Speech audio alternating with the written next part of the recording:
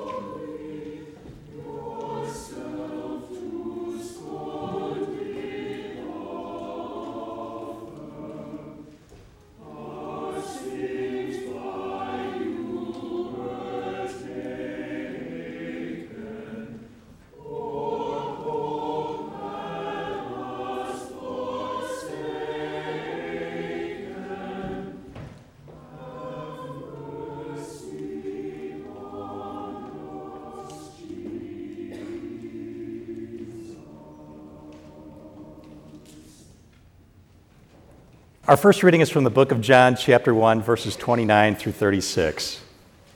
The next day he saw Jesus coming to him and declared, "Here is the Lamb of God, who takes away the sin of the world. This is he of whom I said, 'After me comes a man who ranks ahead of me, because he was before me.' I myself did not know him, but I came baptizing with water for this reason, that he might be revealed to Israel." And John testified, "I saw the Spirit descending from heaven like a dove, and it remained on him. I myself did not know him, but the one who sent me to baptize with water said to me, 'He whom you see the Spirit descend and remain is the one who baptizes with the Holy Spirit.' And I myself have seen and have testified that this is the Son of God." The next day John again was standing with two of his disciples, and as he watched Jesus walk by, he exclaimed, "Look, here's the Lamb of God."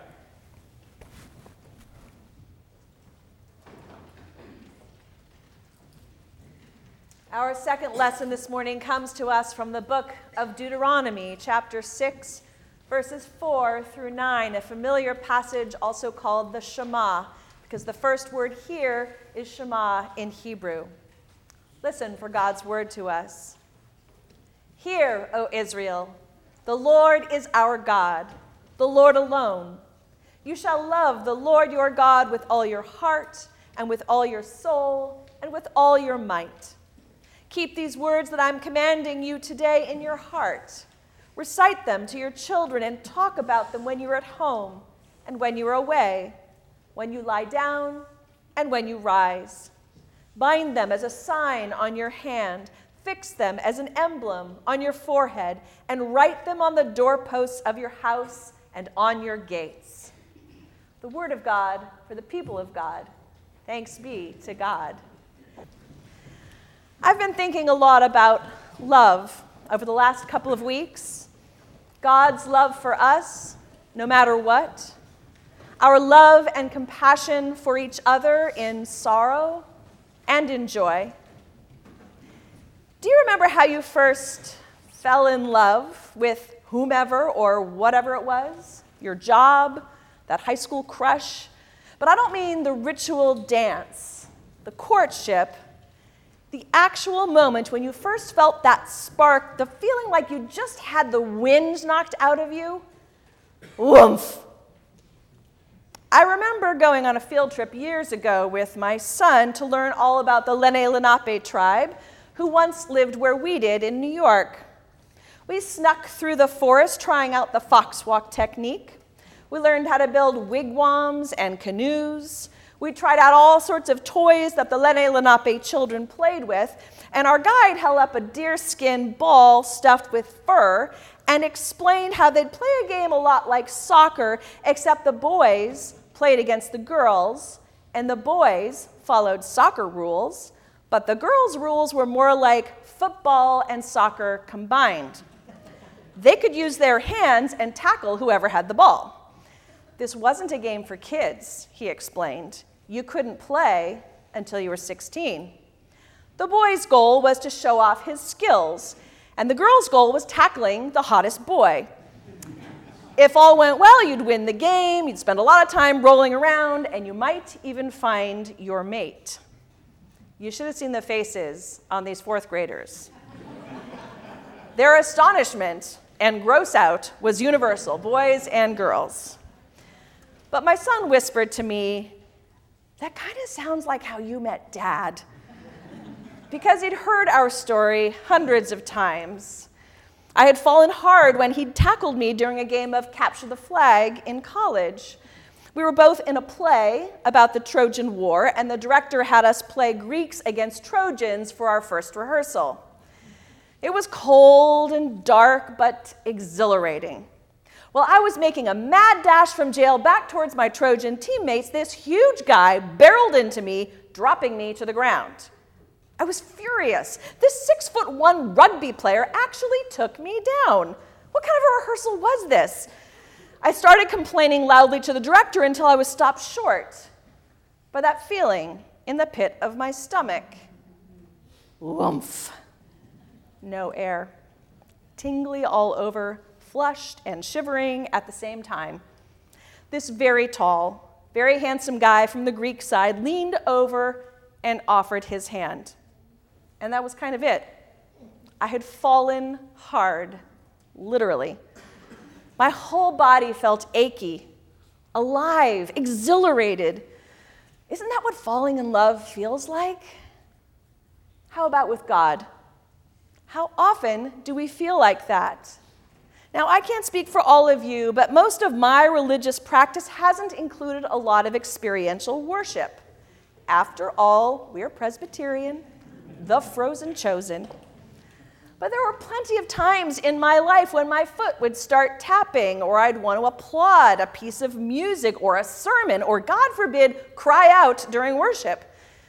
The exhilaration, that inspiration would leap to the surface, and I dutifully squelch it back down. Keep it to myself. This is one of the reasons I became an actor for my first career. I needed to express all that spirit rushing into me, filling me with God. Spirit, respiration, inspiration, in spiritu sanctus, same roots. And theater and religion, same roots. How do we go from the full-body commands of the commandments to sitting quietly in the pews, listening to the pastor way up here in the pulpit? Where's the love? The passion?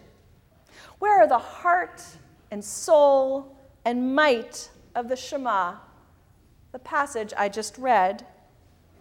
For our spiritual ancestors, the Israelites, there wasn't this great divide. Their entire way of life celebrated the Spirit. Living and loving and worshiping were full-body experiences, as they should be, as they can be. So when I climbed the steps into my first pulpit about 15 years ago, I thought I could do it differently. Believing it was all in the preacher's artful exegesis and delivery, I chose a text about which I was passionate, did some wonderful research, and wrote a well-structured, articulate sermon with a beginning, middle, and an end. I hadn't taken a preaching class yet at the time, so I just followed the format I was used to hearing in worship, referred to in seminary nowadays as 3 points and a poem. Well, that congregation liked it a lot, but I didn't feel inspired or inspirational. At least I didn't drop any communion elements or mumble my carefully selected words, but my heart ached. I'd expected that feeling in the pit of my stomach, like when I fell in love with God, with ministry. And then I launched into a preaching course called The New Homiletic. Tell stories, play, celebrate, everybody cheered. Out with the old homiletic, in with the new. You mean I don't have to leave all that I am at the door? I can use my mind and body and soul to testify? I don't have to pretend to be somebody I'm not. I can tell my story and play with words and sounds and emotions and celebrate God and you and our experience of God together. That's one of the things I value most about this call, about being here with you, serving this congregation.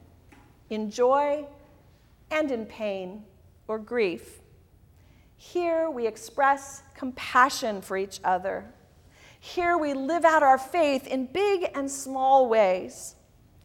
Here we really know how to worship, to come together, to celebrate, to mourn, to walk with each other on our faith journeys.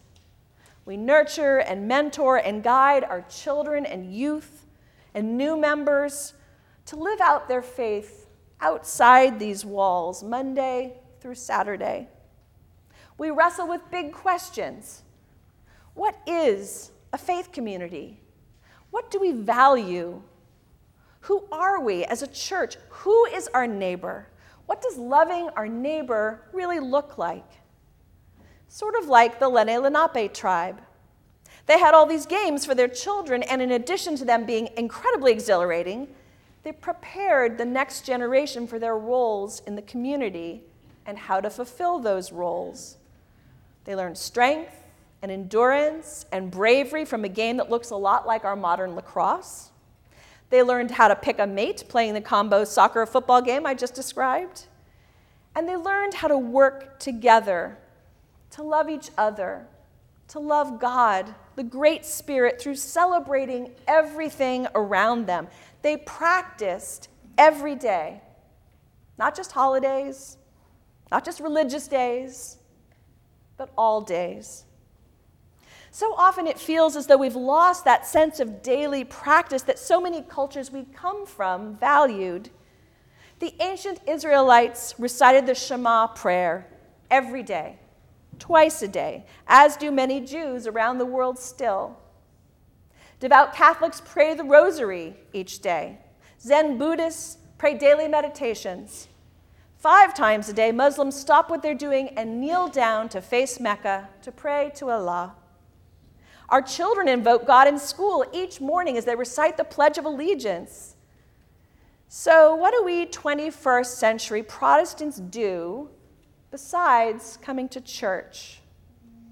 We do everything from going to the gym religiously to watching our favorite Netflix shows religiously, but so often we don't practice our faith, our religion, religiously. And yet Moses is clear in this passage. Relaying God's commands, Moses instructs the Israelites about who God is. The Lord is our God. And how are we to interact with our God? Love the Lord your God with all your heart and with all your soul and with all your might, he says. That's what God wants most, it seems, to be loved. And since we believe that we have been created in God's own image, I think we can relate. Who doesn't want to be loved? Who wants to be loved just a little, or sometimes, or just on Sundays? The authors of Deuteronomy chose to use a very specific word for love here. It's not the same one used throughout the rest of the Pentateuch, the first 5 books of the Bible. These first 5 books of our scriptures explore the history of God, the world, the Israelite people before they've reached the promised land. And here in Deuteronomy, Moses gives the people God's laws, the 10 commandments, and they enter into a new covenant relationship. But unlike most instances where God and Israel have a relationship that is characterized by a word for love that connotes loyalty or service or obedience, here, God is demanding a very specific love from the people, from us. The word here is the one normally used for the intimate love among family members. God, apparently, longs to be loved like family, like an intimate, like a lover or a spouse. How on earth do we love God that intensely, that intimately, with all our heart and soul and might? We are called to keep God's commands in our hearts. How? Not just by loving God in a sort of vaguely warm and fuzzy way. Anyone who has ever been in any kind of relationship knows that loving another actually takes practice. So just how do we love God with all our heart and soul and might? How do we keep these words in our heart? How do we deeply internalize them? By sharing them with our children, by talking about them at home, by talking about them when we're anywhere, by reciting them when we lie down and go to sleep, and again when we get up each morning, by displaying them outwardly in witness to our own identity as God's, as well as our identity as God's in a community of faith. Can you imagine if instead of nailing brass street numbers to our doors and our houses, we displayed this prayer about how much we love God with all our heart and soul and might? What would it feel like if with every ounce of our being, in every aspect of our lives, in our work and our play, and most definitely at church, we committed ourselves to loving God so intimately and radically, so fully and joyously? On this last point, I feel as if I'm preaching to the choir. I don't know what goes on in each of your lives once you leave this church, but while we're here together, it seems we are pretty good at celebrating our connections and our differences, celebrating our traditions and our innovations, celebrating the Lord's Supper with one another, celebrating and welcoming new members into this faith community in inquirers classes, in confirmation, in baptism, celebrating and praising God with all kinds of glorious music from our youngest children to our ever-expanding choir, lifting up their voices in spirit-filled anthems, singing Messiah concerts, trumpeting God's glory, celebrating the birth of God's Son on Christmas Eve, and the life of our pastor's son at his memorial service, New Orleans style, 2 weeks ago. I wonder if we can practice that same heart-filled connection with each other, with God, out in the world, at work, at school, at home. It takes practice. Because loving our neighbors as ourselves, teaching our children about our beliefs, about our faith, our heritage, is experiencing God, is loving God with our entire selves, heart and soul and might, with every breath. And in Hebrew, the word for breath, ruach, also means spirit, because the Spirit of God is the very breath and center of our lives. Do you feel it? Woomph.